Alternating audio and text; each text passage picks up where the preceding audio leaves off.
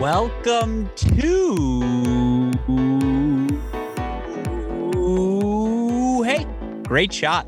This is the Great Shot Podcast, a Cracked Racquets and Tennis Channel Podcast Network production. My name is Alex Gruskin. On today's show, we have our third edition of The Deciding Point, our weekly recap of the latest action happening across the college tennis world. Of course, national indoors looming for both the Division I men and women. Perhaps some of you can see in the background, I am recording today's show live from the Nielsen Tennis Center in Madison, Wisconsin, getting ready for the Division I Women's National Indoor Championships, which begin tomorrow. Of course, you can follow all of the action on our Cracked Racquets YouTube channel. Myself, of course, Mike Cation, super producer Daniel Westoff, going to be on the call over the next 4 days as we watch 16 of the top women's college tennis teams in the country compete for the right to be named the ITA National Indoor Champion. Of course, before we celebrate Division I women's college tennis this weekend, though, we got to recap the past week in men's Division I action. Quite the week of college tennis results. Of course, all of us well aware already what went down in Columbus. Ohio State pretty assertively defining themselves as the number one team in the country here. If you beat Tennessee 4-0 and then follow that up with a win over Virginia 4-0, I don't care if it's on the road, I don't care if it's a neutral site, I don't care if it's at home, you're going to get the college tennis world's attention. Certainly the Buckeyes have our attention. We'll talk about them at length here on today's show, but they weren't the only standouts. We want to talk in general. Who were our most impressive teams of the week? What were the results that stood out to us most? That's where we're going to start our show. Of course, after that, we got to get into some of the off-court things. We know latest edition of the ITA coaches poll, latest edition of the singles and doubles rankings. We'll talk about that. We'll unveil our latest Cracked Racquets top 10 poll as well. And then last, but certainly not least, we'll get to the week ahead of matches. Yes, we're all going to be focused on the women's action happening this weekend, but certainly there's some fascinating and fantastic Division I men's action happening as well. And joining me on today's podcast to do all of that, joining me to tolerate my monologues, as they always do, are the two other members of our Cracked Racquets College Tennis Holy Trinity. Let's start where we always start. Of course, you know one of our members as your favorite writer on our website, crackedrackets.com, the former four-star recruit, better half of the Stachowiak brother duo. It's our friend Matt Crack Stachowiak. Matty, hey, great shot. Welcome back to the show. Another week in the books. It was an exciting one, wasn't it? It was, man. I'm glad to be back on here with you guys. We had a bunch of good matches. I was able to make it out to the NC State Georgia match. I'm sure we'll cover that here in a little bit. So, we're in the full swing of things now and excited for some more good matches this weekend. No, the action only going to heat up from here. I'm curious. I want to ask your reaction, unbiased. Daniel Westoff, Chris Halioris on the ones and twos for Ohio State, Tennessee. Matty, you're going to keep it real as you always do. How was the Sans Gruskin performance from two of our four members here on today's show? It was good, man. I have to say it was really good. You gotta step it up, Gruskin. Okay. I mean, look, Chris Westoff, they know what they're doing, man. You got some big shoes to fill there. I was hoping you didn't like there's the break on three. There's the break on three. I was going to pre-record tonight's intro and just go Maddie. And just like every so often, Westoff just throws in a Maddie or just like a Christopher. I would say those are the noises I make most frequently here on our shows. But of course, speaking of a man who makes nothing but noises throughout the course of his lifetime, the third member of our College Tennis Holy Trinity who is joining us on the show today. Of course, he goes by many monikers. The Snitch, the Professor, forefather of the college tennis ranks formula predictions, never far from the list of UTR, one of the many dames to root for the Liberty Flames. I know him best as a post-prime, washed-up Greg Maddux. It's our friend Chris Halioris. Chris, hey, great shot. Welcome back to the show. It is weird for me to be here in Madison without you. Of course, the last time I was in this Nielsen Tennis Center, 2020 men's national indoors. It was the last pre-COVID thing pretty much any of us did as tennis fans in the tennis world. I'm back here. I don't see your smiling face beside me. It feels weird for me. I'm sure you're sitting pretty right now at home, though. Yeah, I mean, it smells much better here. No, yeah, I definitely. I would love to be up there with you, but yeah, it'll be listening to you from home this weekend. That'll be the plan. I think that's where you're best, at home listening to me. That's where you've always thrived, Chris, as you know. But no, of course, I miss having both of you here as well. Nevertheless, excited to be here to call all of the action. Of course, always excited as well to talk about the support we get from our friends at Swing Vision, the power behind this show, the reason we're able to do it week in, week out. And folks, I'm just telling you, Swing Vision heading in all the right directions we want as tennis fans. We're going to be able to automate all of our line calling moving forward. We're going to be able to do all these exceptional and incredible things. And that's a huge testament to the work being done by our friends at Swing Vision, the technology they are developing. It's the future, folks. You can learn more about Swing Vision, of course, by clicking on the link here in our podcast episode description. With all of that said, gentlemen, let's get into it. What a week of Division I men's college tennis. Now, normally when we start with our teams of the week, we start at number 3. We build our way up to number 1. That said, we felt it would be disrespectful and disingenuous to all of you listeners, to all of you fans, to start with anything but our number 1 most impressive team of the weekend. And the story right now in men's college tennis, it has to be the Ohio State Buckeyes. And you look for these Buckeyes at teams we were certainly high on entering the season. And we knew right away with the schedule they were playing, even outside of traveling to Carolina for the national kickoff, the kickoff weekend. They had Illinois on the road right away to start the season. Well, they beat a downtrodden Illinois team 4-0, an Illinois team that didn't have all of its pieces in the lineup. As such, was hard to read anything from that. Then this Buckeye team goes to North Carolina. And sure, Carolina had been one of the best schools, top 5 program over the past 5 years, maybe over the past 8 years throughout the Schneider, Blumberg era of Carolina tennis. That said, no Blumberg this year. No Hijikata. You felt like, again, yes, it was a great win for Ohio State 4-0 over the Tar Heels in Chapel Hill. That said, did we really learn everything about the Buckeyes yet? It still felt like, no, maybe not quite yet. Then we get to this weekend. Yes, Tennessee doesn't have Blaise Bicknell. That doesn't matter. They've already beaten TCU. They've already beaten Wake Forest. They were your number 1 team in the country coming into this matchup against the Buckeyes. Buckeyes beat them 4-0. Take doubles, straight set victories in their 3 singles wins. Easy as pie. Or easy as a slice of pie. I never understood that. But, easy pie, that analogy, it was that easy for the Buckeyes. Easy as Coach Tucker slipping into his pair of sweatpants before any match. That's how easy it was. Of course, you think to yourself, okay, that would have been a good weekend enough as is. Then the Cavaliers come to town. The same University of Virginia team that has tormented this Buckeye team throughout the tenure of Coach Ty Tucker, a team that came last year to Columbus, opening weekend of the Ty Tucker Center. Virginia knocks off the Buckeyes to reach the Final 8 at the National Indoors. Now, again, I apologize for the monologues here, folks, but I just wanted to set the scene for all of you listeners and to say that you look for this Buckeye team now. Not only do they get a 4-0 win over Tennessee, not only do they get a 4-0 win over Virginia, but fellas, and I'm going to start with you, Matt, this team now 7-0.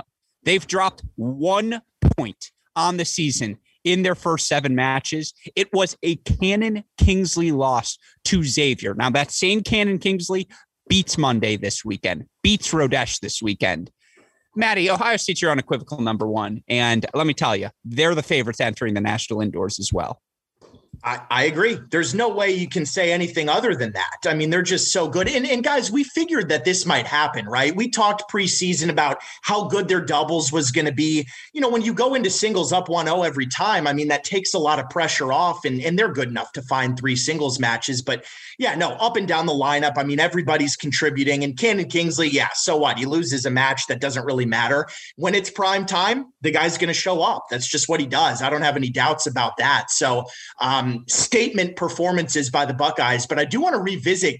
It was funny, right? Last week, I believe Scotty asked us a question and said, is Ohio State more likely to go 0-2 or 1-1 this week? Remember that, Chris? And we both kind of said, you know what? I think they're probably going to go 2-0 more than likely. And sure enough, I mean, 4-0, like you said, Gruskin, easy as a slice of pie or whatever. I'm not totally shocked. I mean, these matches were in Columbus. The Buckeyes are so tough to beat there at home, even though Virginia did it last year. But Not the same case this year. Right now, for me, Ohio State is clearly the number one team in the country. No question.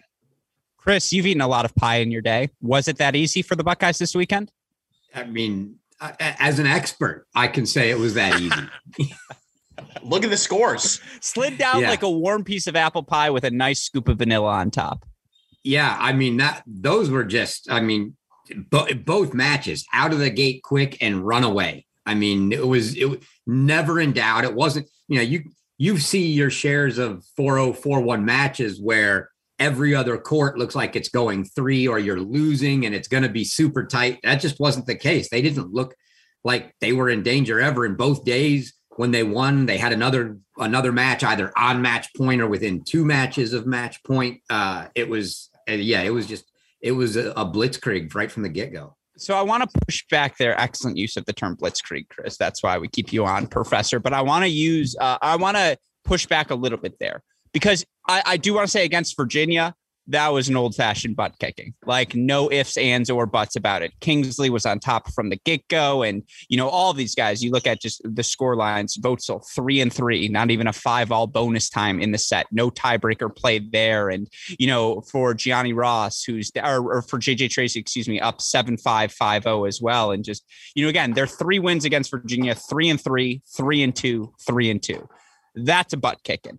However, you look at their matchup against Tennessee, Chris, and I actually think this is what makes me most frightened to play the Buckeyes here, Maddie. There was a moment where, as this Tennessee team is so fond and able to do, where they made their push. And you look at those first sets pretty simultaneously. It was 5-all between Voedsel and Walton, 5-all between Cannon and Monday, 5-all between Tracy Diaz, 5-all Cash Hud, 5-all Boulay Mitsui. Maddie, Ohio State ends up with 4 out of those 5 first sets that get to 5-all. And, I talked to Cannon Kingsley. You're going to get to hear that conversation momentarily here on our show. But you talk about this, what they added to the lineup, this team, in Voedsel and in Van Ember. There's just an energy and a poise, it feels like, to both of those players that has trickled through the rest of the lineup. And, of course, it's trickled through the rest of the lineup that are all returners as well. So it's just like, and again, it's indoors. I want to stress this. We're still indoors, but being indoors, Maddie, this team has every ingredient.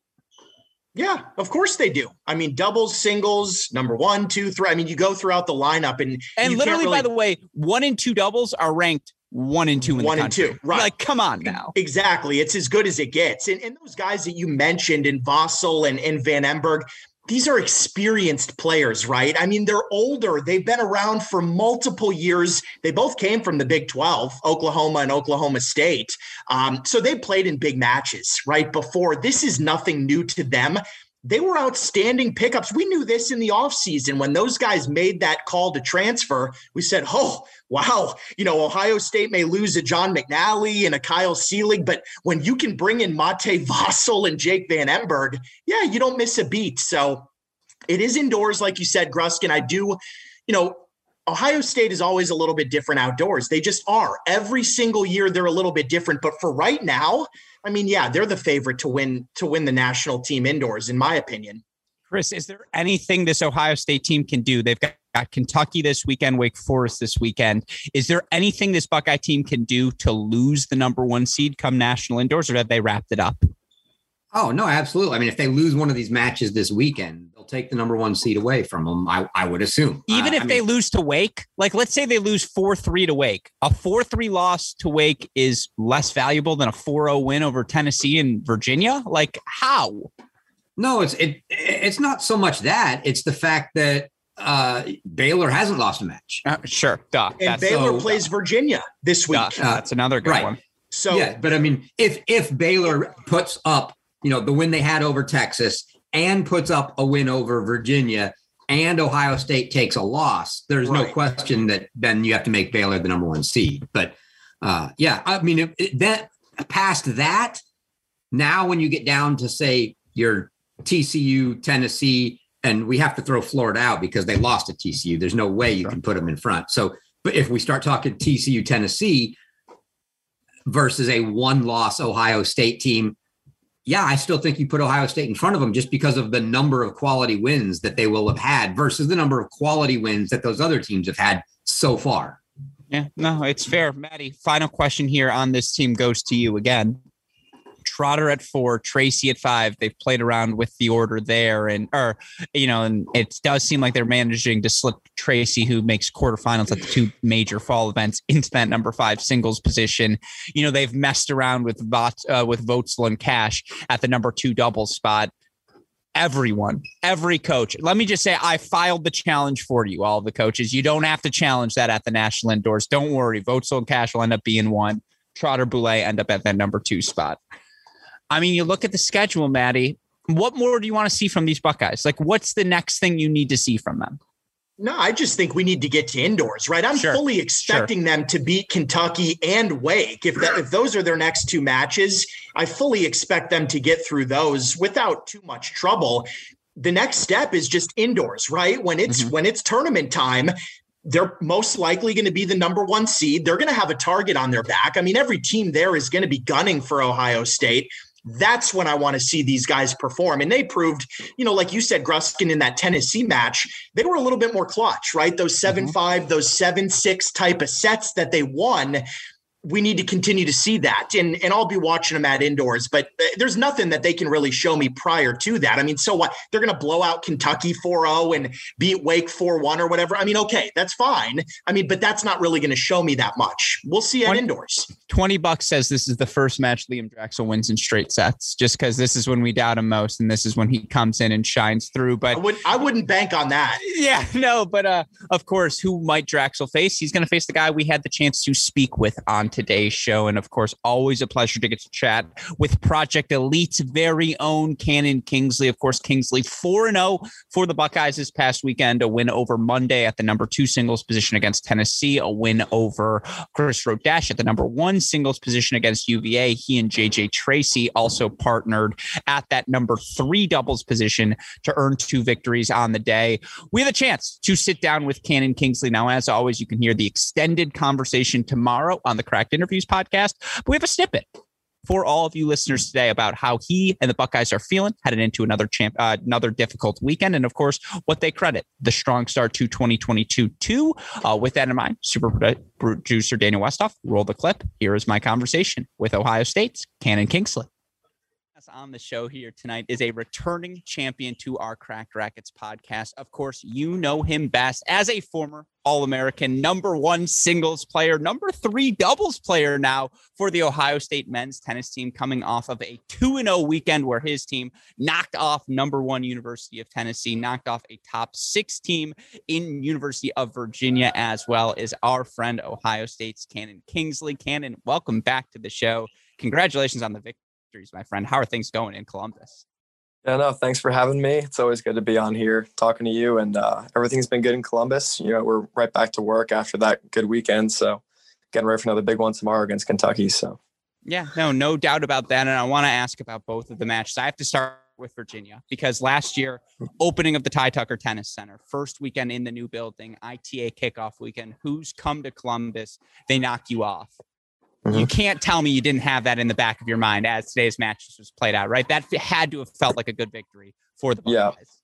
Yeah. No, I was definitely thinking about that. I was remembering last year, UVA pretty much brought back the same squad minus Carl Soderlund. And we pretty much, we got a couple new guys, but, a few of the guys remembered last year.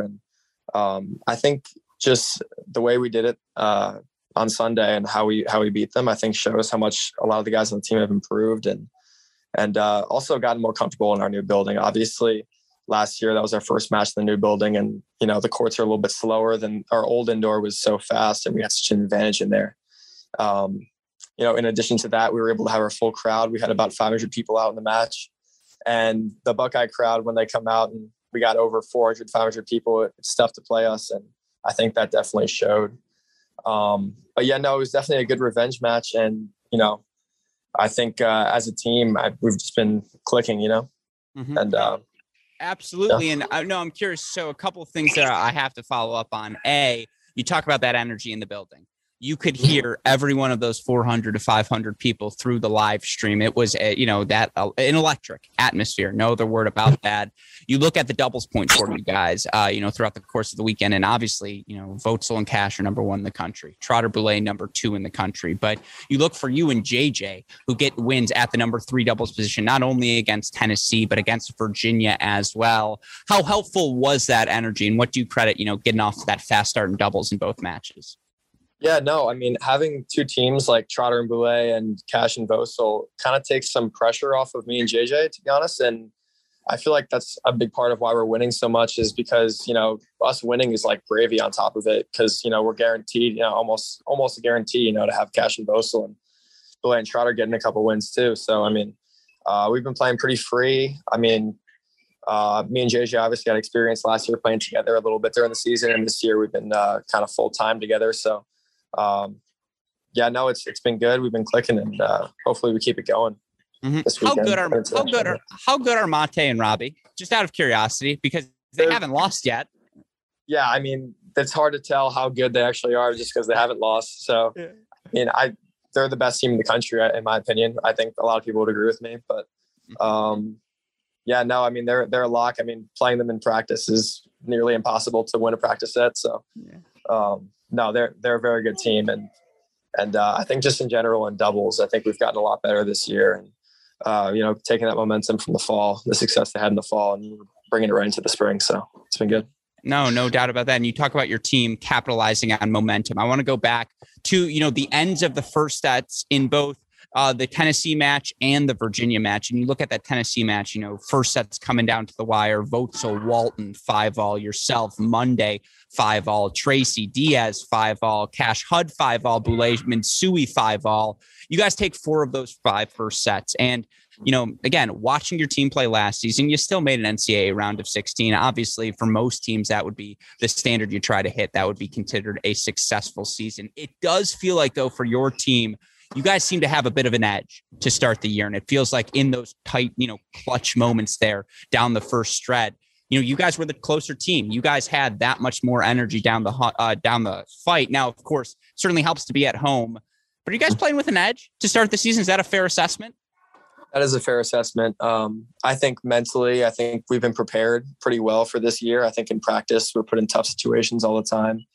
A lot of pressure on us in practice pretty much every day to, do things the right way and to compete well. And I think that it's kind of gone straight into the matches. And obviously being at home helps with the energy aspect of it. But I think we also did a good job at UNC with the energy. And now, even though we're an opposing crowd, and I think winning some close sets there too was big. And I mean, at least for me personally, I've saved multiple set points in a few different tiebreakers in the last 3-4 matches. So I think definitely I've gotten better in those breakers and those tight sets and kind of staying calm.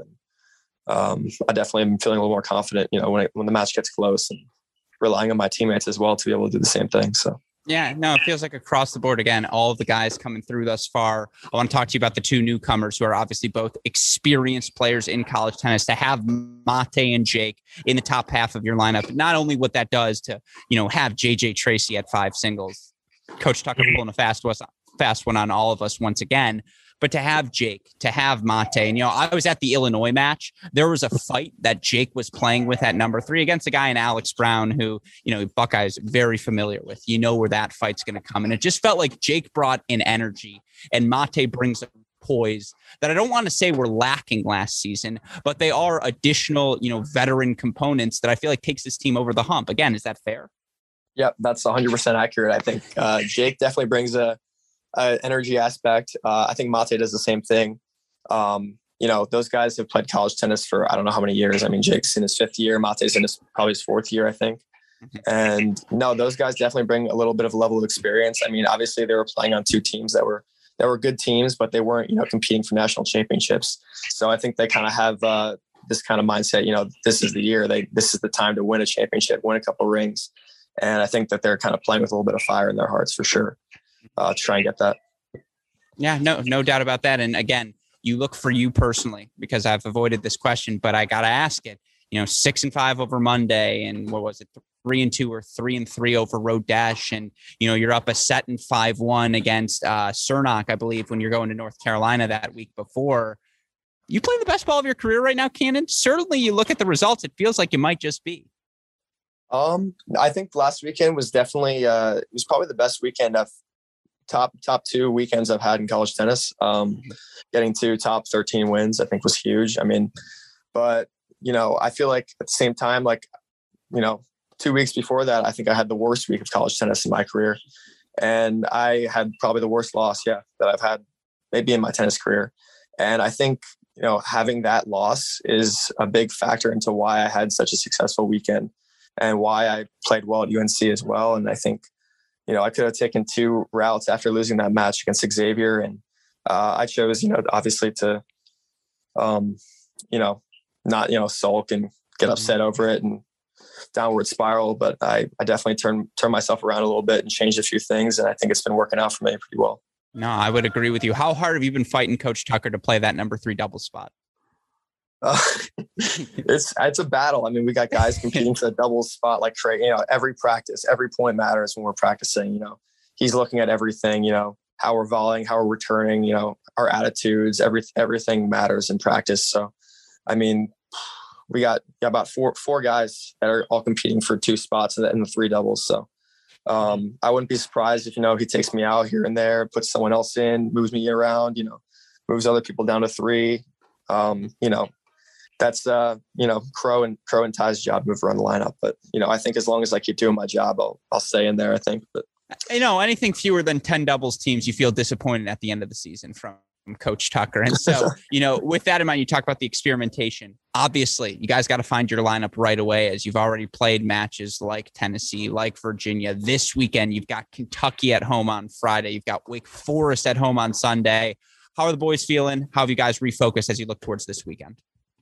Yeah, no, I mean, we kind of, we celebrated, a little bit like for a day, and after we beat Tennessee and Virginia, and then right after that, we kind of refocused on Kentucky, and we've been, real focused on that. Also Wake Forest, obviously. And, two more top 10 teams. I think Kentucky is really a top 5 team at this point. I think they're a little underrated, but Wake Forest as well is obviously 6th in the country. So, I mean, they got depth in their lineups, good guys at the top. So, I mean, we're going to have a work cut out for us, but we're playing at home. We got confidence. We got momentum. So, I think we can beat anyone in the country. So I'm not too worried, but, obviously we got to be ready. I love it. Does Coach Tucker show you his personal top 10 rankings? So I've asked him for years. He changes it pretty much every time we play. So whatever team we're playing next, this is the best team in the country, He changes every single week. It's a new team. So he hasn't put us up there at the top yet, but on his personal. I talked to him. I go, I ran the numbers, Alex. Michigan average ranked 5.5 in the Ty Tucker poll. I'm like 5.5. I'm like, there's a half ranking in the Coach Tucker poll. He's like, oh no, that we hold no expense here. So no, of course. But again, as you look for your team this weekend, national indoors coming up, what's going to take for the Buckeyes to continue to play their best tennis here in 2022? Yeah, I mean, as long as we're getting those doubles points, starting off strong, holding serve. I mean, when we have the doubles point, I don't see how we can't find 3 points in the singles. I think for me personally, I just got to keep, holding strong and, winning those close sets like I've been doing the last few matches. And I think down the lineup, we have depth and we have guys that are competing well and we're pretty connected as a team. So, as long as we just, keep doing what we've been doing, I don't see any reason why we can't win national indoors and, be number 1 in the country at the end of the year. Absolutely. Well, again, it's been so fun to watch you guys start to the season. And obviously you have so much to do with that start, whether it be the surprising what's happened at Xavier, 2 Cannon Kingsley match all the way through now. A fantastic weekend. Again, you're 4-0 against 2 top 6 teams in the country. Obviously, Cannon, always appreciate the chance to speak with you and wishing you and the Buckeyes success throughout the course of the next few weeks. Yeah, well, thanks. Well, a huge thank you to Cannon Kingsley again for taking the time to chat with us here at Cracked Racquets. I have to say that's the first time I felt more handsome than the guest we've had in an interview, and I appreciate Cannon for keeping that camera work close to the screen. He wanted to make me look as good as possible, but of course, he's made the Buckeyes look as good as possible thus far through the season. Buckeyes 7-0 to this point of the year. Another big weekend against Kentucky and Wake Forest coming up. Huge thank you to Cannon for taking some time before those matches to chat with us. Couple of final thoughts on this Ohio State matchup and everything that happened this weekend in Columbus before we move on, because there are a lot of other results for us to move on to. Let's talk about the hooking stuff from the get-go. And if you want to hear more from Cannon Kingsley, you can on our Cracked Interviews podcast. The reason I bring that up is in our long-form conversation, I asked him, and I wanted always leave a juicy nugget outside of the clip you show, right? Make people click on it moving further. I asked him, I said, you guys must have seen the clips going around. You guys must be aware of those sorts of things. What's your reaction to it? Does your team talk about it? Do you address it? Do you block it out? And he says, look, Coach Tucker makes it very clear. We don't do that at Ohio State. We're not blasting social media. We're not calling out these sorts of instances. He's like, believe me, we could check the tape. Like, we'll find a bad call in every match that we've played. And I think that's where we have to start this conversation. Did the calls with Tracy look great? Absolutely not. Now, do I think there is any validity to checking a camera shot of a live stream secondhand, all of these different things? No, like, come on now. Every call looks close on a live stream. I think it's ridiculous to judge off of a stream.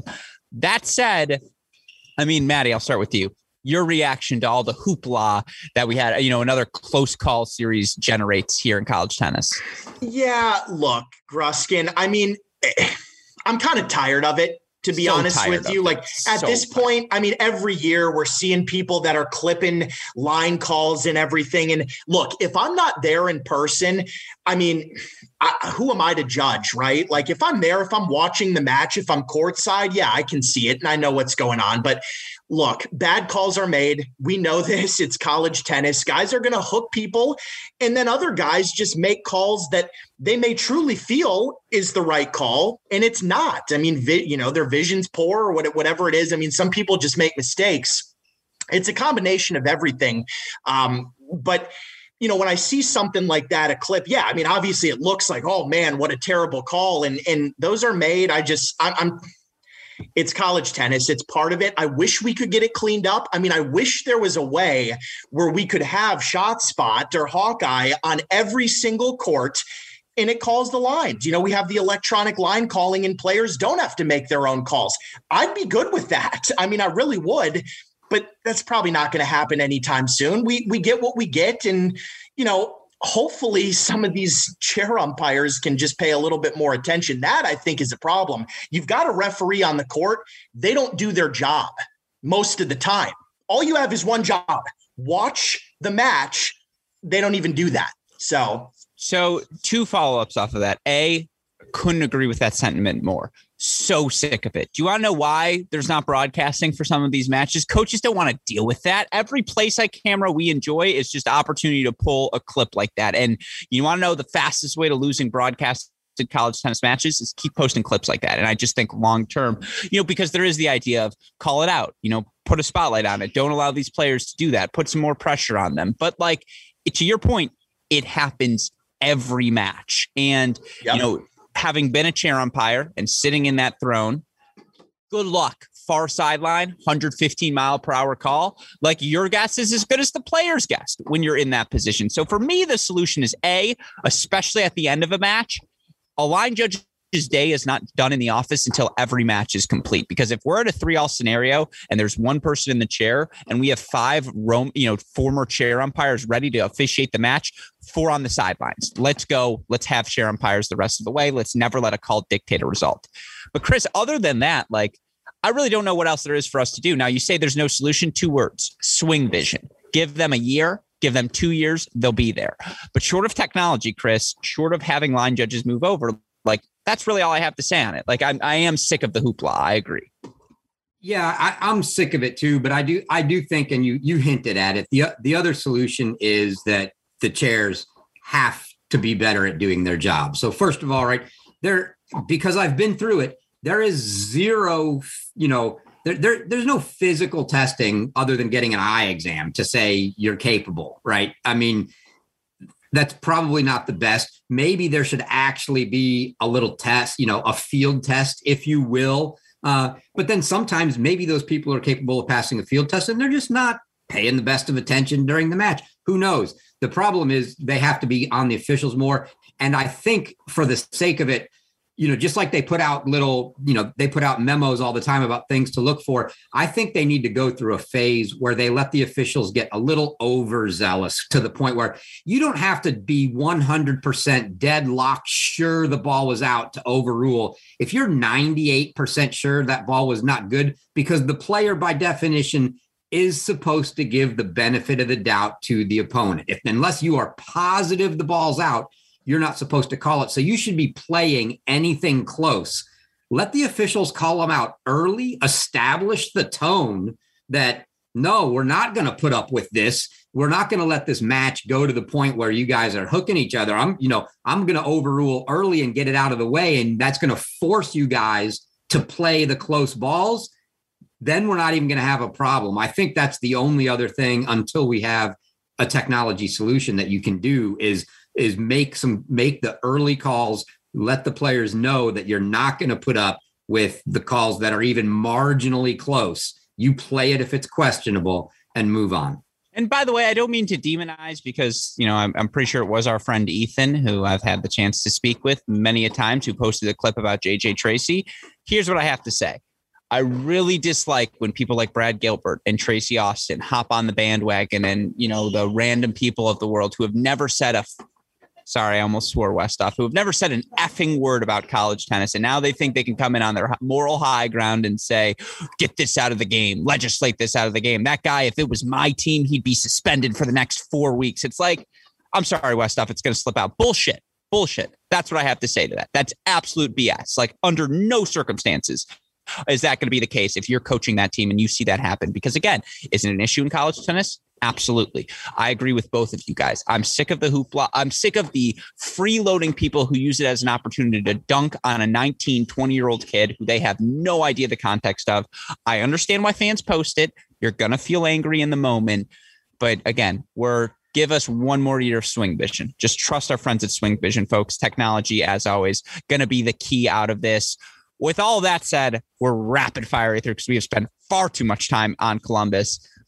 Any different feelings about Tennessee or Virginia for you guys coming out of this loss? It was a bad loss, but I think it's had more to do about Ohio State than anything else, Maddie.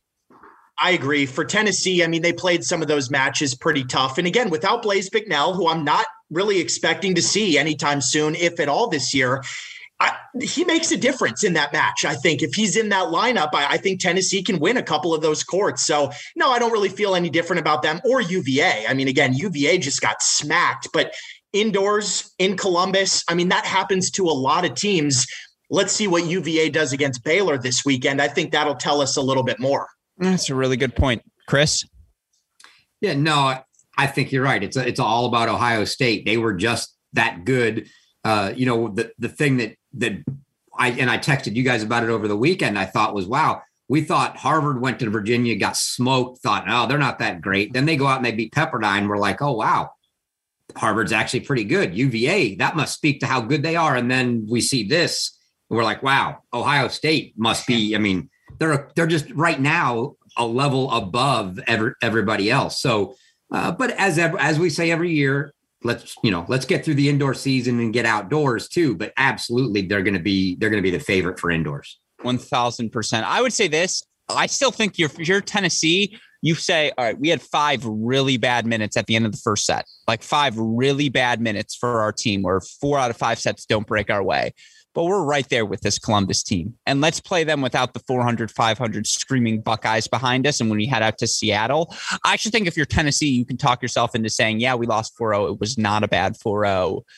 Virginia's was a bad 4-0. Like, no ifs, ands, or buts about it. And that's why it's going to be fascinating to see the Hoos take on Baylor before the National Indoor Championships this weekend. We'll talk about that a little bit later. Let's move on to our other most impressive teams. Of course, we're 45 minutes in. We've talked about 3 teams thus far. Boy, did I miss you both here. Welcome to the deciding point, folks. We are back and in mid-season form. Let's move to the number 2 team on our list, a team that was in our preseason top 10, a team that, quite frankly, we have not discussed with much depth thus far, not only this season, but I think throughout the course of last season as well, because we just didn't get to see much of them. And I, of course, am referring to the number 2 team on our list, the Stanford Cardinal, who unequivocally winners of the weekend as they take on their two biggest Pac-12 rivals, USC, UCLA. They give them the business. 4-1 win over USC, 6-1 win over UCLA. I think even more impressive than the wins was just the way that they did it in both matches. And you look for them against USC, they drop the doubles point.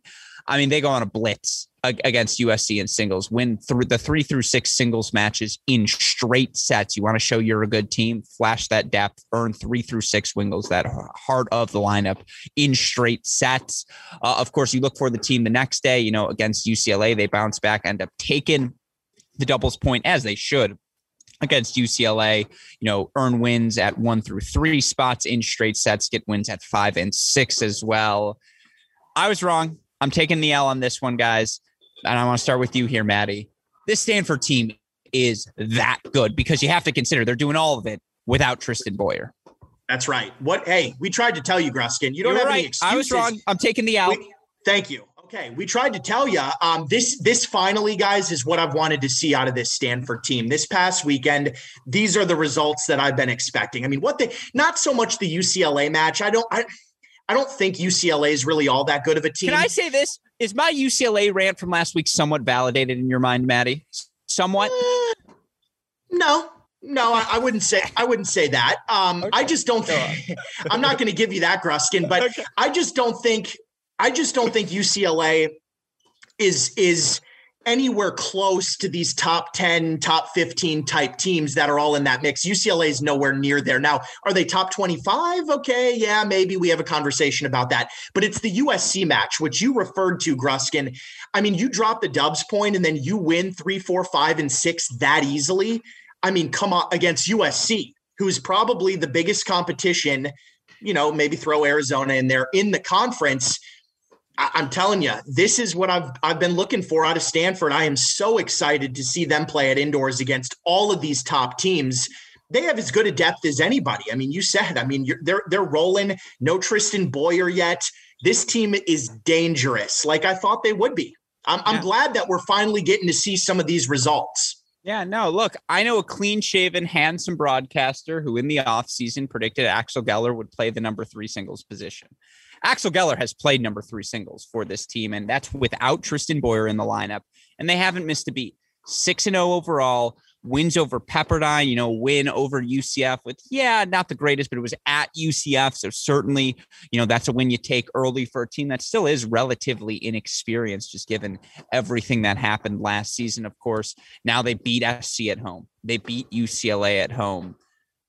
I mean, these are your Pac-12 favorites as of right now, right, Chris? And they've certainly earned it. It wouldn't shock me at all to see them a top 5 seed at the national indoors.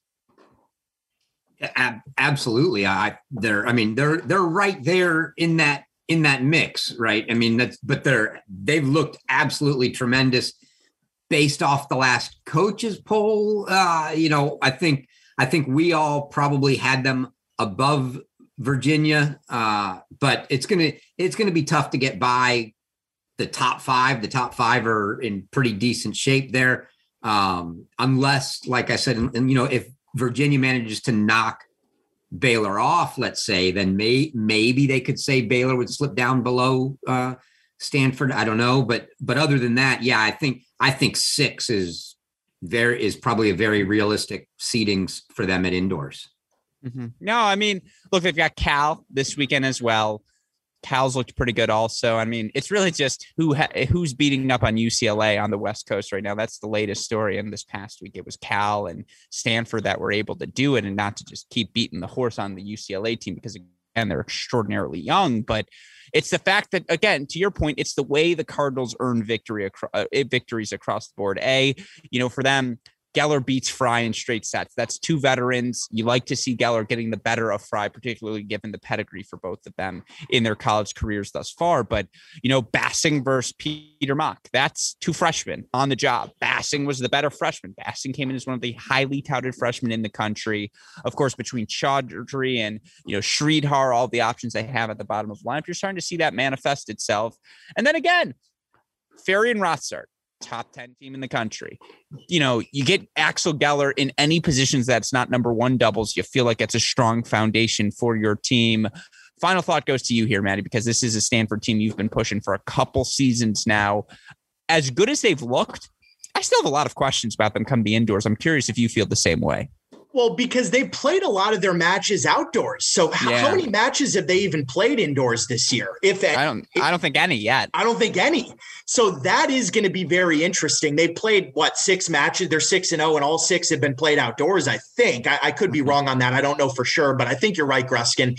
Yeah, that the indoor tennis will be interesting, but look, they're so talented. I don't really care. You think Arthur Ferry's not going to play well indoors? You don't think Rozart and Geller are going to play good? They're going to play good indoors. I'm interested to see how the draw breaks down and who they end up playing. But look, there's not a team in that tournament at the National Indoors that should feel super comfortable about if they draw Stanford. I mean, Stanford can beat anybody. They're that good. And we don't know what's going to happen with Boyer too. I mean, hopefully he comes back soon, because then you're looking does Geller move down to 4? Do you stick Boyer in at 4? I mean, what do you do there? I don't know, but it's all positive stuff for the Cardinal either way. Chris, you're giggling. It looks like you have one final thought.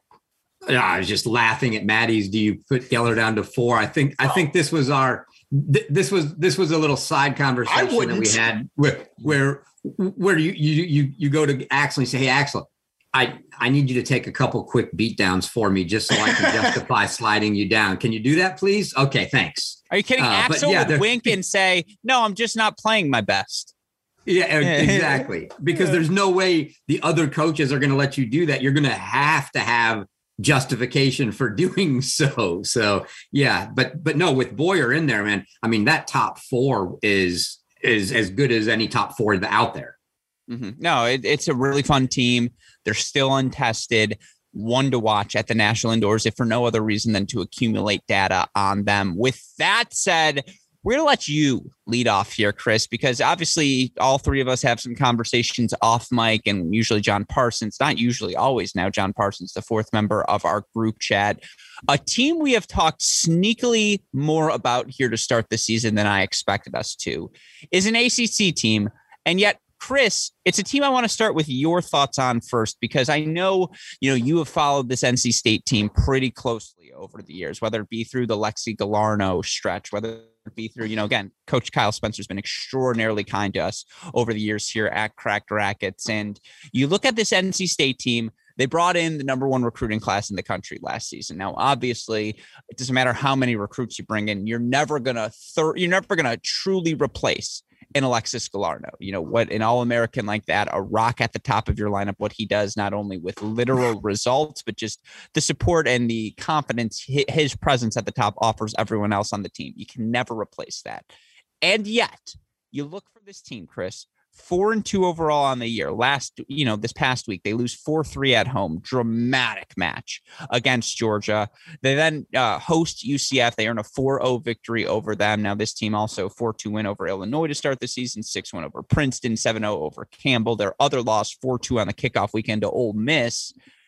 But I really like what Coach Spencer has building. And I think given how young this team is, Chris, to play Georgia that tight, and to get the win bounce back right away that next week against UCF. My takeaway from the first 2 weeks, why they're in this category, is I think this team is ready to compete for a top 16 seed this season. Now, I'm not saying they're going to win the ACC. I'm not trying to be ridiculous here. But this team is pretty good already, and that surprised me, Chris. Yeah, I mean, with what they had for freshmen, we just didn't know. We knew you're losing Lexi, right? I mean, So anytime you lose that, both singles and doubles, you're taking a hit. But I mean, the freshmen they've got in it's fairly rare that you get the freshmen to step in and be that good right away for them. We certainly weren't expecting. And when you combine that with the fact that now somebody's got to step up into the 1 spot to take Lexi's position. And you've got a host of guys between Rafa and Katri and Rutsons that are all kind of up there, but they were used to, at least in the Katri Rutsons position, playing more down in that 5-6, 4-5-6 spot. It's a big jump up for them. And man, every one of them has produced. They've just looked really, really good to start the year. Even that 4-2 loss to Ole Miss at Ole Miss, which I've talked about countless times, is such a hard place to play. I mean, I had tweeted out even during that match, look at the score sheet for it. Every other match was going to a tie break every set. I mean, it was ridiculous how close that match was. And yeah, they had, they were right there with, in the Georgia match. I mean, it's these guys, the freshmen are good. And let's not forget, we had talked last week. We said, hey, they've got Barkai sitting on the bench. So if they need it, they've got a very, very talented seventh and maybe even deeper. But the way Silvestre and Schick have been playing right now, they're not going anywhere. They're in the lineup.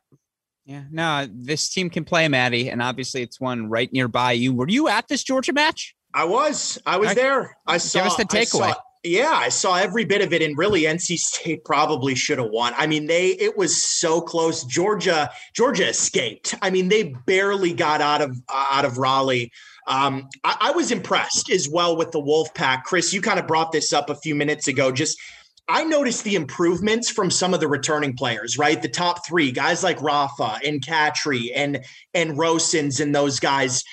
I mean, their game has definitely improved over the past couple of seasons. There's no doubt about it. I think Coach Spencer's doing a good job with those guys. Rosens, I mean, he's playing Phil Henning, at the number 2 position. And I mean, the guy is just ripping serves. I mean, hard. I mean, 130 mile an hour serves indoors that he is just blasting. I was impressed. I wasn't expecting it. If he can continue to play at that level, that's a really good sign. And then they're young, they've got these young guys that are playing well. It's an impressive team. I don't know. You say top 16, Gruskin. I think maybe they can push for that, but it's going to be tough. There's so much competition, right? I mean, we've got our top 15, 16 right now that are so good. It's going to be a battle, but yeah, I think I have to admit, NC State, I think, is going to be better this year than I really thought, because you lose Alexi and you automatically think, okay, this team's going to go down. They're too young, relying on too many freshmen, but they're going to be a force in the ACC. I'm very interested to see how they continue this season.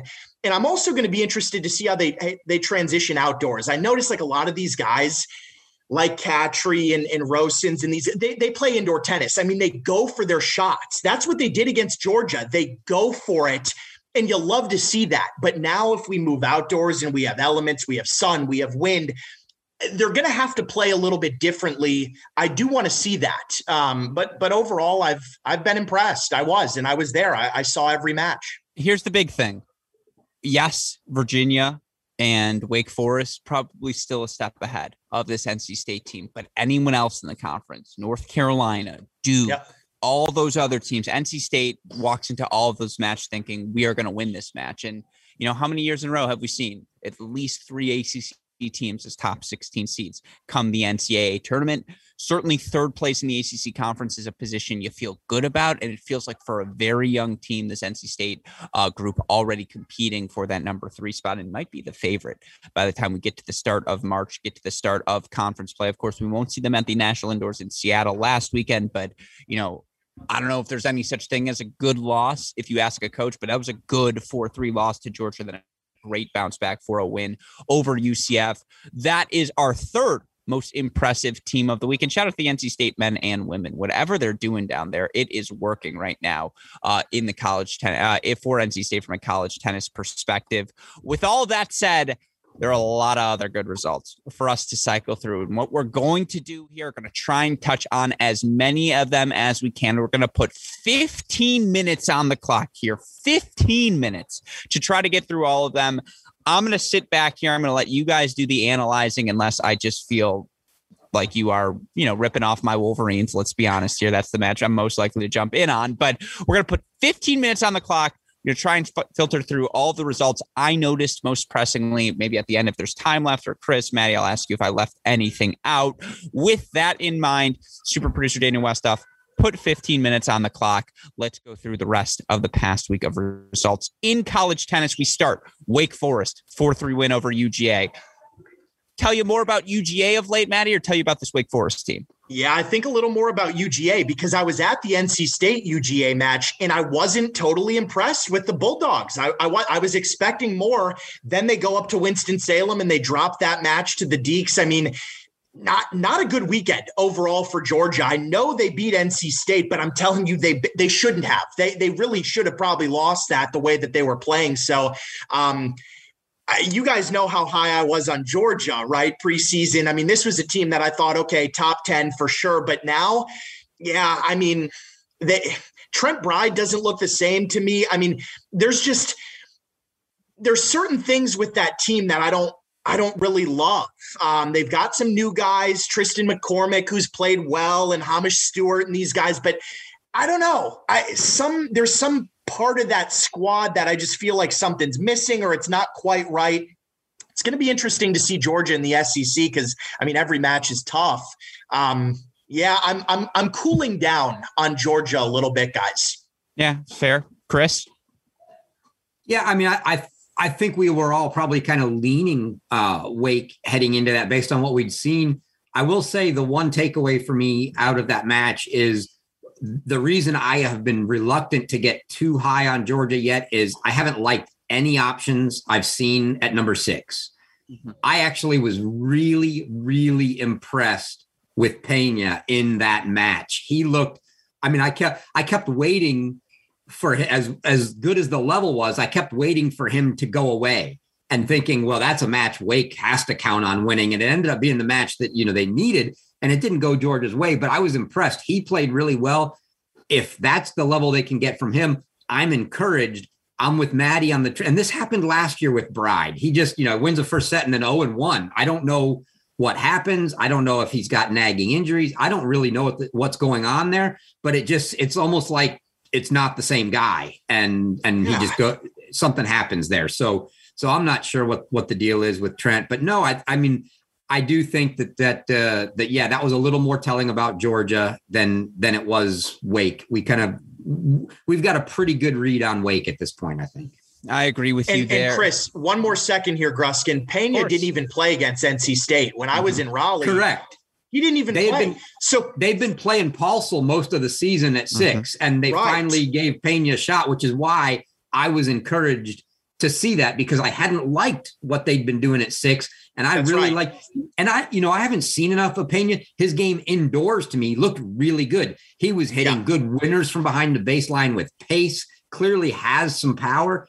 I don't know. I haven't seen enough of him to know how that'll translate, but I like him indoors. I agree. Trent has to step it up though for Georgia. Trent is the guy. I mean, I don't know what's wrong, but to me, at NC State, he didn't look focused. He didn't look totally into that match. He was in and out, he's looking around and it just seemed like his mind might've been elsewhere. I don't know why, but they need Trent Bryde to step up for them for sure if they want to be a top 10 team.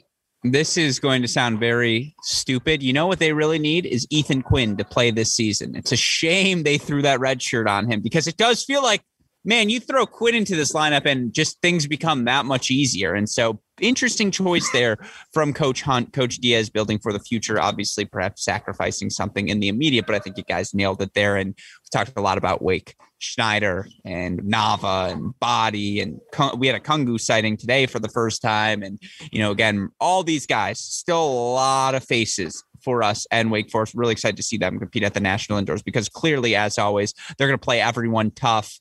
One match we've got. Let's see here. I got all the way to Q in my list of A through Q matches we have. So whatever letter Q is in the alphabet, we're going to try and sneak them in here.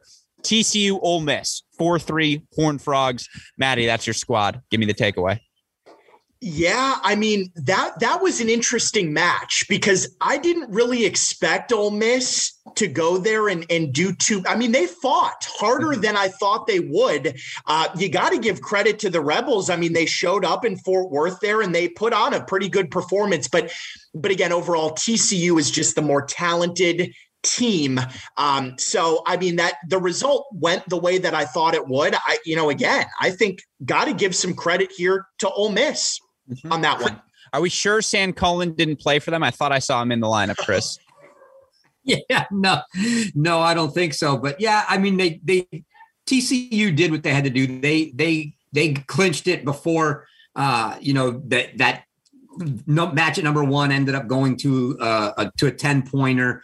And I don't know if I don't know if that any of the others did, but yeah. And then I think they didn't finish, or they retired at 6, but yeah, I mean, I think it was 4-1 at the point of the clinch, but Ole Miss still, I mean, they put up a battle there, and it was a good, even though it was a 10-pointer, good win for Slavic to get over Famba. But yeah, I think TCU did what we expected. And good to see Vive still playing. I was going to say, at the same time, it still feels like TCU's not healthy, right? Like, it feels like either way, even with these wins, they're just not, Chris. Yeah, well, it's a little concerning when you see, Fernley playing 5 games and retiring. Now, granted, there's no cameras indoors. We weren't there. It's only 5 courts, so the match goes on late. Did he just, did they agree to play out? What very well could have happened is they agreed to play it out.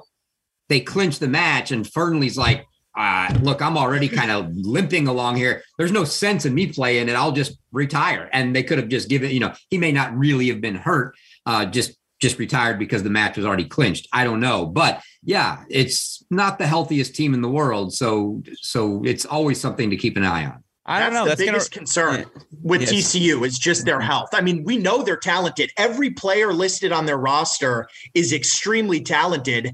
They have to stay healthy. That's really the only question that I have with that team. Other than that, they'll compete with anybody. Yeah, they call him Tim No Knees Rule for a reason. Again, you look for this team. Clearly the talent is there. Fernley, what is he going to do? What about my ITA singles ranking? Like, no. Let's stay healthy. Let's be ready for the national indoors. I agree with you there. Should I bury it? No, whatever. Harvard 4-3 over Michigan. Go ahead, Maddie. No, I know. Not good, Gruskin. I mean, it's a team that I really wanted to see Michigan beat. Look, we know Harvard is a good team, right? They're a very good team, but Michigan, how do we lose the doubles in that one? We had Maloney and who was playing too? Maloney and Beatty, I think, served for it at 5-4, or we're up. Like, we had it on a racket. Just missed opportunities, man. That's a match that you kind of look back on and go, we probably shouldn't have lost that one. That to me was a tough loss. I fully expected Michigan to go in there and win that match. So I think it's a bit of a setback for your Wolverines. I do think so, but they're still a good team as well, right? Again, it's not like the sky is falling. Michigan will be okay, I think. If Styler can stay on the court and everything. I mean, they need a full lineup there. Michigan does, but they're going to be tough anyway. It's just, that's one of those losses. It's like, okay, you really want to have that Harvard match in the win column, and we've got more matches on the calendar. Styler's still not healthy, still not fully fit. Right. Fenty's so up and down from match to match. Like, to do what he does against Wake Forest and on the kickoff weekend, and to lose the match the way he did last weekend, it's frustrating. Like, it really is frustrating, Chris. Fine, I'll give you a word here, Chris. I was going to box you up, but it just feels like we never know what Michigan we're going to get. Yeah. I'm not even sold on the up and down from Fenty yet, because it's just down. No, for the reason that the only up that I can give him is the win over Karamov, which doesn't look very good right now because everybody's beating Karamov. So I'm not sure. I don't know what to make of it. Maybe it was a good win. I need to see more from Karamov, but it doesn't seem at this point like even that potentially could have been all that great. So I think he's probably not in great form. And as you mentioned, Styler getting him down to 3 and not being able to pull it off, that's painful. The good thing for them is they've got, they're getting a couple matches in Illinois and Notre Dame coming up at home, 2 teams that they should beat, but are not cakewalks, right? I mean, they're good teams that will give them some push, and then they go on the road to TCU and they'll get another crack to get the confidence up. I mean, probably an indoor match. It's March. I don't know. It's post indoors. Maybe it'll be outdoors, but yeah, it'll be another good one for them to try to get that confidence level back up before they head into the Big Ten season. They also have a match with Baylor, right? So they're going to get plenty of chances, against the good team still. No doubt about that. And, 2 against Illinois, 2 against Ohio State. On a side note, if you're Harvard, you now have it. Like, if you run the table in the Ivy League, wins over Pepperdine, wins over Michigan, you're probably a top 16 seed. So credit to the Crimson, man. Like, they have earned it. It's been over a year and a half since they played. They are that good. And the recruiting classes apparently have not been lying to us. All right, we're rapid firing here.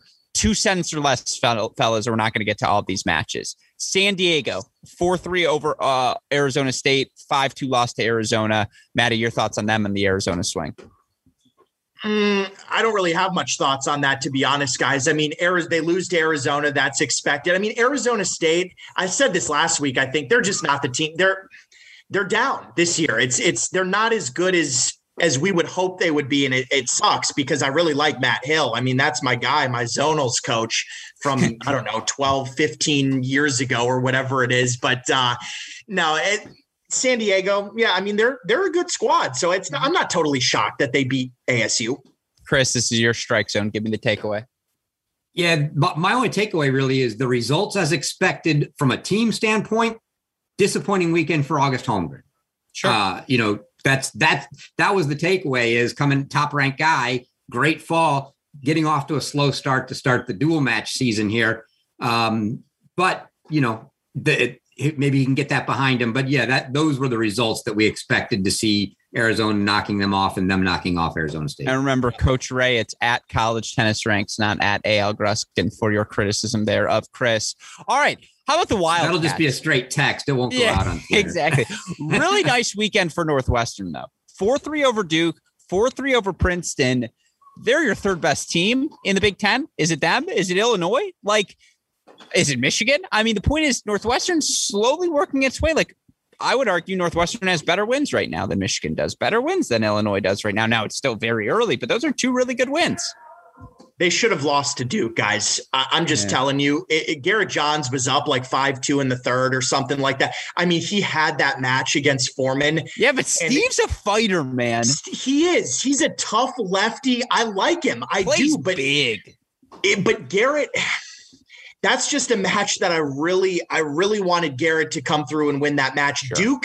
Duke had put themselves in a position to win it, and they really should have. But credit to Northwestern. I mean, they battled and they picked up a couple of good wins. So yeah, no, I agree, Gruskin. Third best team in the Big Ten. Yeah, I mean, I think that's fair right now. Chris, floor is yours. I do want to point out I'm still at the Nielsen Tennis Center, some club tennis action going around, which, God, you just love being in a tennis environment. Atrocious hook on court number 5 right beneath me. Oh, my God, just atrocious hook. God, it's so nice to be back. Sorry, and go ahead. His first 2 initials didn't match? No. Just surprise. That's good. That's really good. Yeah, I mean, behind Ohio State and Michigan, absolutely. I mean, the Northwestern has looked good. I think it's kind of like the ACC, where you've got 2 teams that are probably at this point clearly sitting above everybody else, and then you got some folks battling for what comes next. But definitely Northwestern, a couple good wins for them. They're a great team.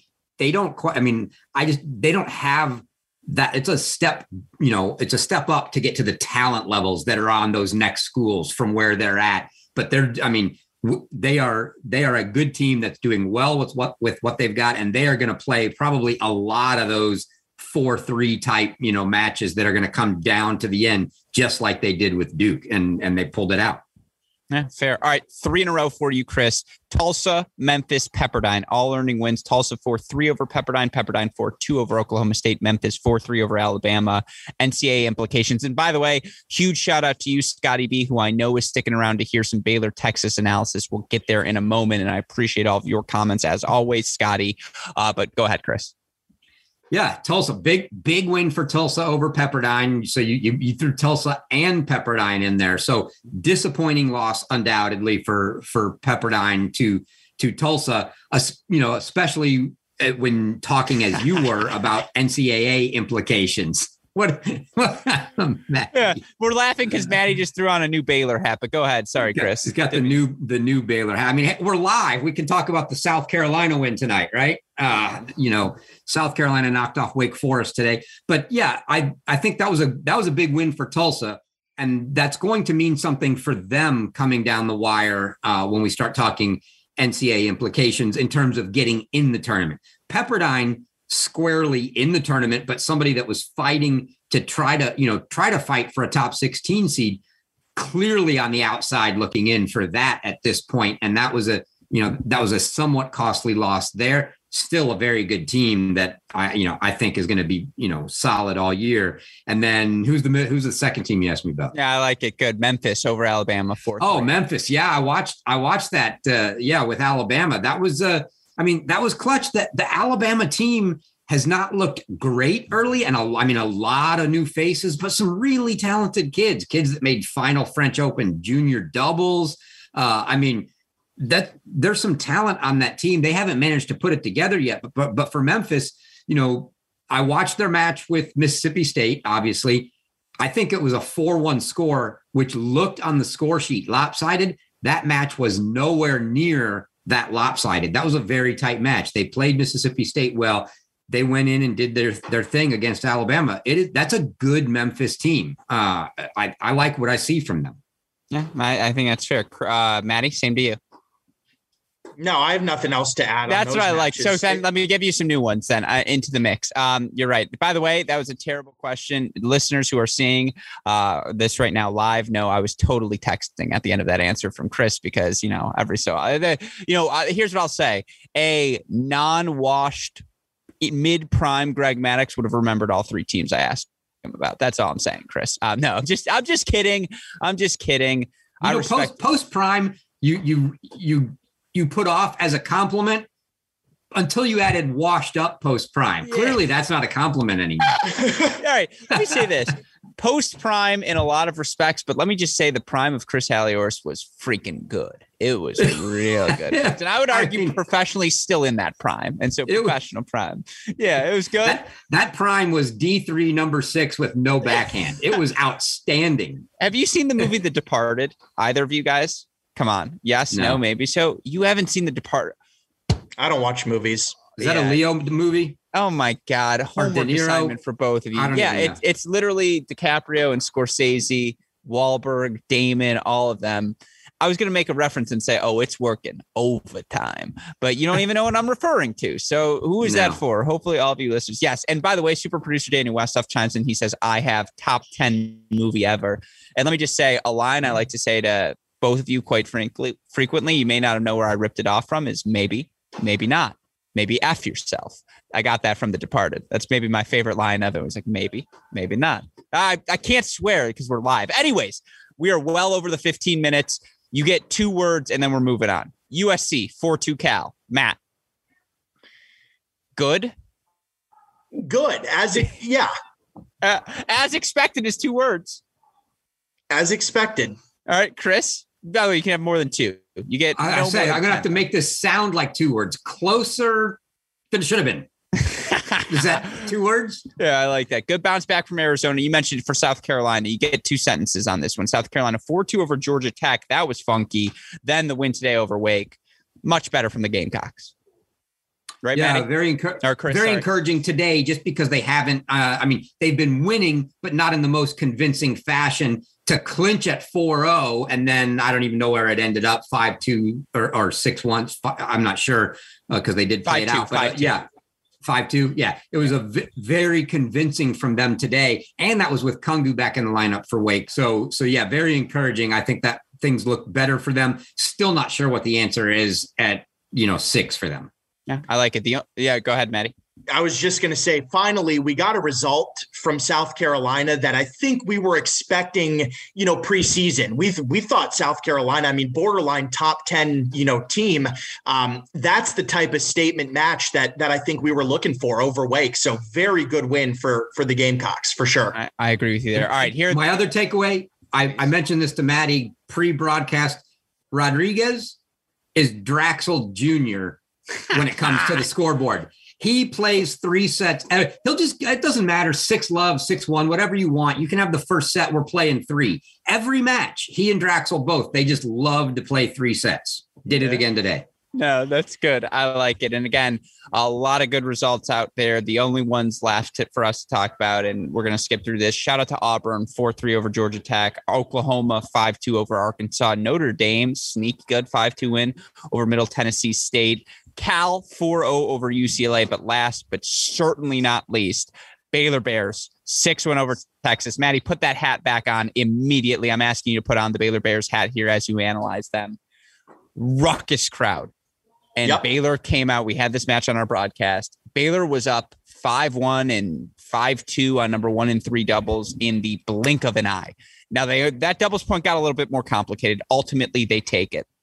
But Maddie, Baylor was up from the start of this match. They put their foot on the gas pedal, and they cruised through this one. That's by far the best the Bears have looked this season. But that right there is a team that looks like number 2, number 1 in the country sort of material. Oh, yeah. They stepped up. I was proud of my guys. I mean, that's a tough match. Texas, we know, is a really good team. Doesn't matter that it's indoors. I don't think Nick would have done that to Waldeep. I don't think Nick would have done it to him.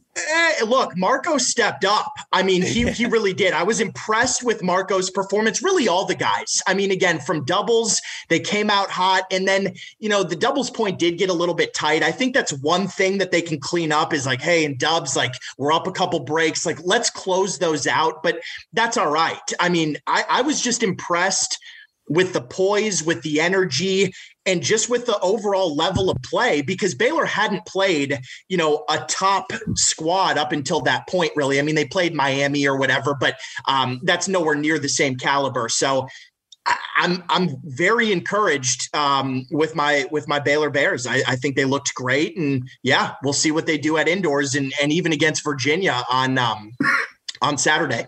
Chris, final words on last week's results go to you, whether it's Baylor, whether it's anything we missed, your thoughts on all of it. Yeah, well, I mean, Baylor, I was on the call with you in that, as you said, the doubles was, a little trickier than it looked like it was going to be, but they just ran away quick in singles. Super impressive from them. You mentioned the one that kind of did catch my eye, and that was that Notre Dame 5-2 win over Middle Tennessee. We know Middle Tennessee's got a good team. They put up a bunch of good results last year, off to an okay start this year. They've got some talented players. Honestly, I thought it might be close. I wasn't expecting a 5-2 Notre Dame win in Tennessee. So that was a good match. I think that's a great result for Notre Dame and maybe a good sign that there's going to be some healthy competition in that whole middle pack in the ACC. Yeah, no, again, really, really fun times right now. Parity, the name of the game. We had so many 4-3 matches to touch on this week. It speaks to, again, the quality of performance you see match in, match out. Maddie's holding it up on the broadcast here. Baylor Bears as impressive as anyone else. But there were a ton of teams who impressed in week 3, 4, whatever we want to say here, to end month number 1 of the college tennis season. With all of that said, those are results here from the past week of Division I men's college tennis. Now, there's still a couple of things left we have to do, of course. Before we do any of them, I want to give one more shout out to our friends at Swing Vision. And some of you, again, have heard us say this: on-court line technology. How is it going to be solved at a cheap and affordable price for all of these coaches? It's simple. Swing Vision app. That's the place to do it. You click on the link here on this podcast description. You can find out how to get signed up with Swing Vision right away. Of course, if you let them know we sent you by using our promo code CRACK20, you get a $20 discount off of your account, plus a free 14-day pro trial. Again, whether it's documenting your own play, incorporating things like the electric line calls, all of these things could be made possible because of our friends at Swing Vision. Immensely grateful for their support. Again, to learn more about the Swing Vision mobile app, just click on the link you find in this podcast description. With that said, a couple of things left for us to discuss, and we're going to go through fast here at the end. Start with the ITA rankings. Again, you take them all with a grain of salt at this point, right? Because certainly you look at these rankings, it's pre-national indoor. Some of them filled out, for the USTA poll, you had to fill it out without the Monday results in mind.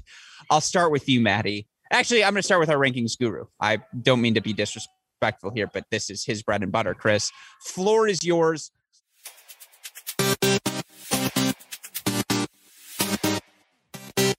me on the spot with any individual singles or doubles things because I didn't look at them. I don't care. They're not accurate this early. The sample size is too small. I don't even, and it doesn't mean anything. It doesn't matter until the end of the season. So there's no point in even looking. So I didn't. So unless you quiz me on something, I have no idea.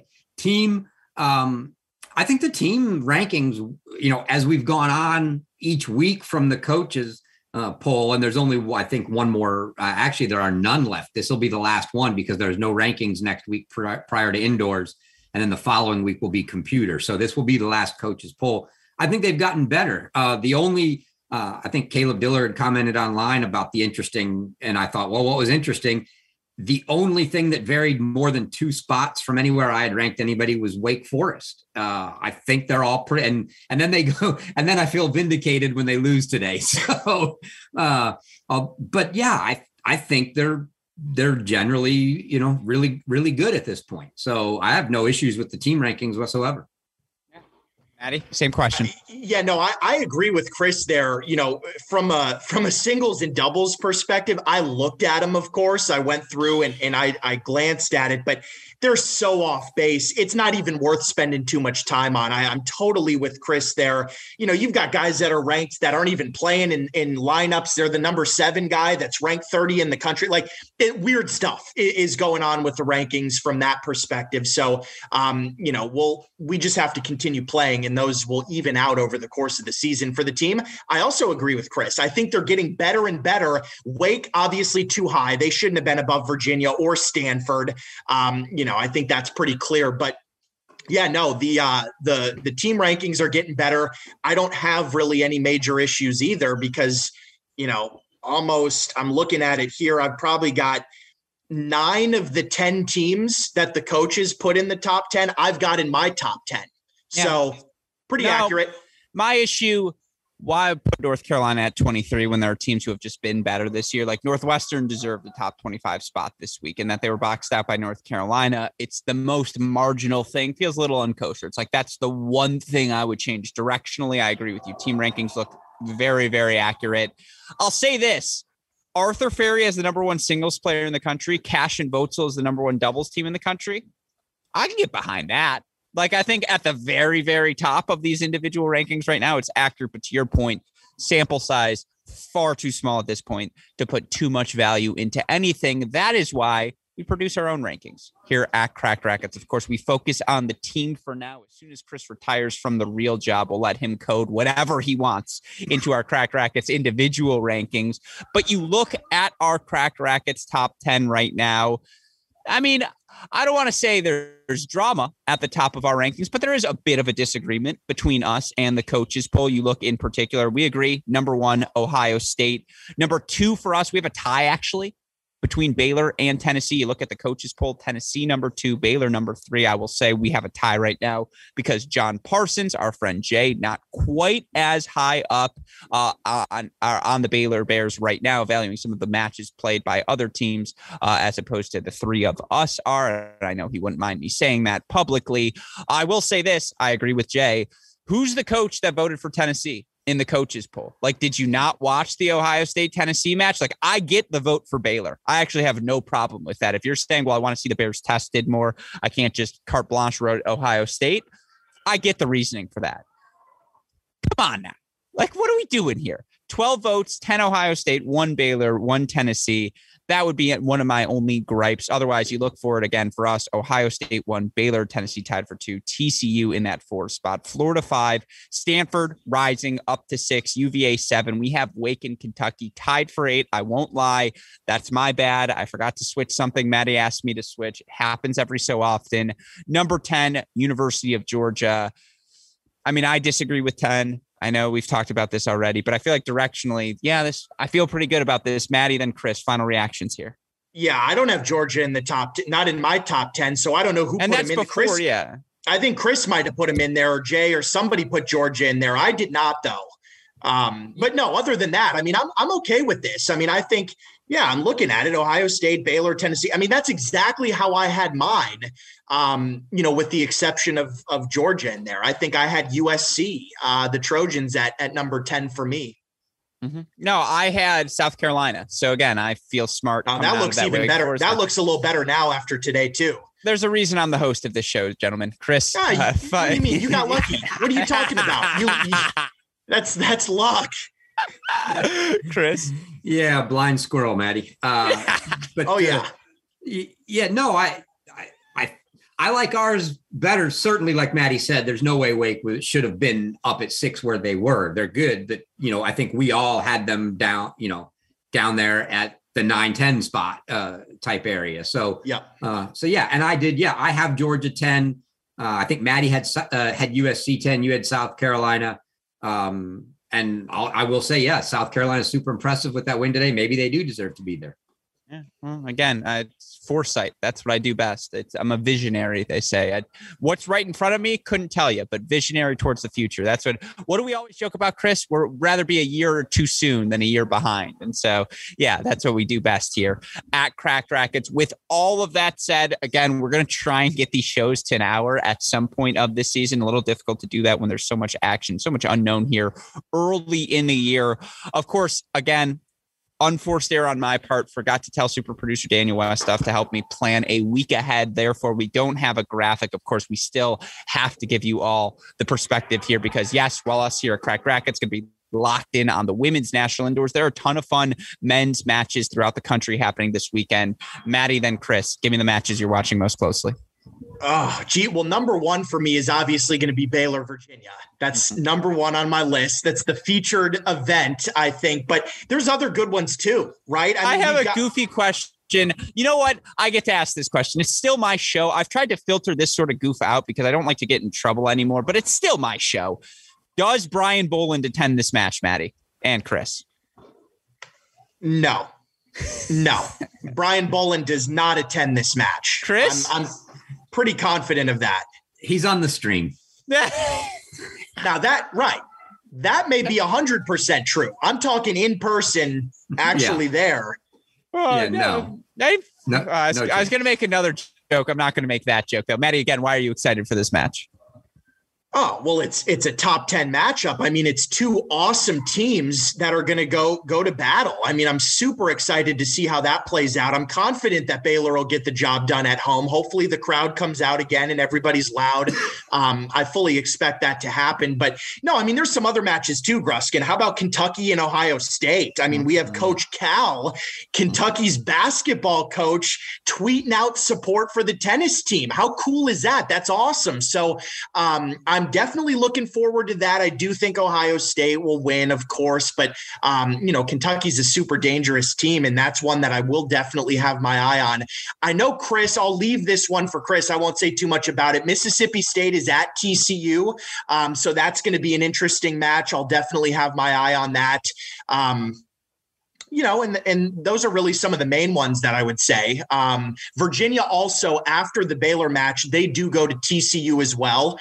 So I will be interested to see how that one ends up. That's a tough road trip for Virginia. They play at Ohio State this past weekend. Then they go to Texas. They're at Baylor. They're at TCU. I mean, good Lord, talk about a tough schedule. That's ridiculously tough. And then I believe, if I'm not mistaken, Wake Forest also plays Ohio State as well. We talked about that earlier. That's another one that I've got to tune into for the number one team in the country. So those are some of the big ones for me. Chris, anything you'd like to add there? What are you going to be watching for in those matches? Yeah, I mean, so all of those, obviously the dual matches for Ohio State, Kentucky, Wake Forest, those are big. The Virginia matches, Baylor, TCU. Yes, Mississippi State at TCU. I'm not even going to dwell there because I don't think. Oh, come on! I'm not holding out tons of hope for an upset. It's going to be tough to play there. Come on, hey, maybe not an upset, but what about a closely contested dual match? Yeah, absolutely. I think there are some spots that that Mississippi State can do really well at. And that'll be interesting to see. But yeah. We couldn't get it done at home last year. It's going to take something special to get revenge on the road. Another interesting one I'm looking forward to is South Carolina at North Carolina. So that's a Sunday match. Obviously, South Carolina is going to be the favorite there, but and it's at North Carolina. That could be a sneaky jump up and surprise you if North Carolina, the top guys clearly have to show up and win for them to have a shot. But if that happens, you never know. So that could be a sneaky good match, if you will. And there's a couple other interesting ones, A&M, USF, Illinois at Michigan, Gruskin. Michigan should roll. Yeah, that's out there. Yeah. But I think those are probably the biggest ones. Yeah, no, again, a lot of good ones throughout the course of the weekend. I'll be watching Denver at Air Force. That's more my speed, or of course, for super producer Daniel Westoff, because obviously I know where his eyes are going to be. We'll be watching Quincy at St. Louis, the doubleheader Sunday morning, 10 a.m. Eastern time, 12:30 a.m. Eastern time as well for that doubleheader. It'll be, I think super producer Daniel Westoff might say, we're going to delay the national indoor stream for a little Quincy at St. Louis action, folks, or he'll text me, go live to St. Louis match point. So expect that little surprise there for all of you. Of course, again, so many great matches over the course of the weekend. It's going to be disappointing for us here that we're not going to get to watch them on our Cracked Racquets feed. But of course, we are so excited to be covering some other fantastic college tennis this weekend as we are locked in on the Division I Women's National Indoors here in Madison, Wisconsin. Again, for coverage from first ball to last of the event, tune in to our Cracked Racquets YouTube channel. It'll be myself. It'll be Mike Cation, super producer Daniel Westoff on the ones and twos. Inevitably, you'll get the Chris Halioris, John Parsons messages in our Cracked Racquets YouTube feed, as well as we break down all of the action, try to figure out which of the top 16 teams in the country has earned the right to be named the national indoor champion this season. Again, all of that coverage Friday through Monday on our Cracked Racquets YouTube channel. Won't want to miss out on any of the action. Of course, we'll try to do preview podcasts before each and every show, try to talk with John Parsons as frequently as I can. I have a podcast coming up later tonight that'll be available for all of you tomorrow morning before the matches get started. But of course, we'll recap all of the action, then be back next week to talk about it all at length as well. Of course, a huge shout out to all of you fans, to all of you coaches, players, for your continued support of our efforts here at Cracked Racquets. Why are we able to host the National Indoors on our Cracked Racquets YouTube channel? Because you guys have proven that, again, our college tennis community here at Cracked Racquets as strong as any out there. And again, we are immensely grateful for the opportunity to broadcast this weekend's action. We know it would not have happened without your continued support. All of you continuing to tune in to our coverage. With all that said, again, we'll be back next week to cover all of the action. Deciding Point Tuesday night to recap the women's event. Deciding Point Thursday night. We'll have to figure out, we might make that an ITA kickoff preview just because I don't know if we're going to be able to record 2 episodes back to back, and I'll be in Seattle. Things are going to get funky there as well. So of course, tentative schedule the same as this week. We'll get back to you more specifically as we move on. Of course, again, you want to hear more from Cannon Kingsley. Cracked Interviews podcast is the place for you. You'll be able to hear that entire conversation on tomorrow's podcast feed. With all that said, I assume you guys have all of your final thoughts out of the way, because God knows we went an hour 37 here tonight. So 4. Oh, by the way, a shout out to super producer Daniel Westoff on the ones and twos. Fantastic job as always. But 4, my fantastic co-hosts, Matt the Cracks Koyak, and Chris Halioris. Sorry, Chris. Our super producer Daniel Westoff, our friends at Swing Vision, and from all of us here at both Cracked Racquets and the Tennis Channel Podcast Network. Now we've gone from hooks on court 5 to the players out there are giving me the meanest look. So it's time to sign off. Gentlemen, what do we tell our listeners? Hey, great shot. Great shot. And we will see you all next week. Thanks for tuning in, everyone.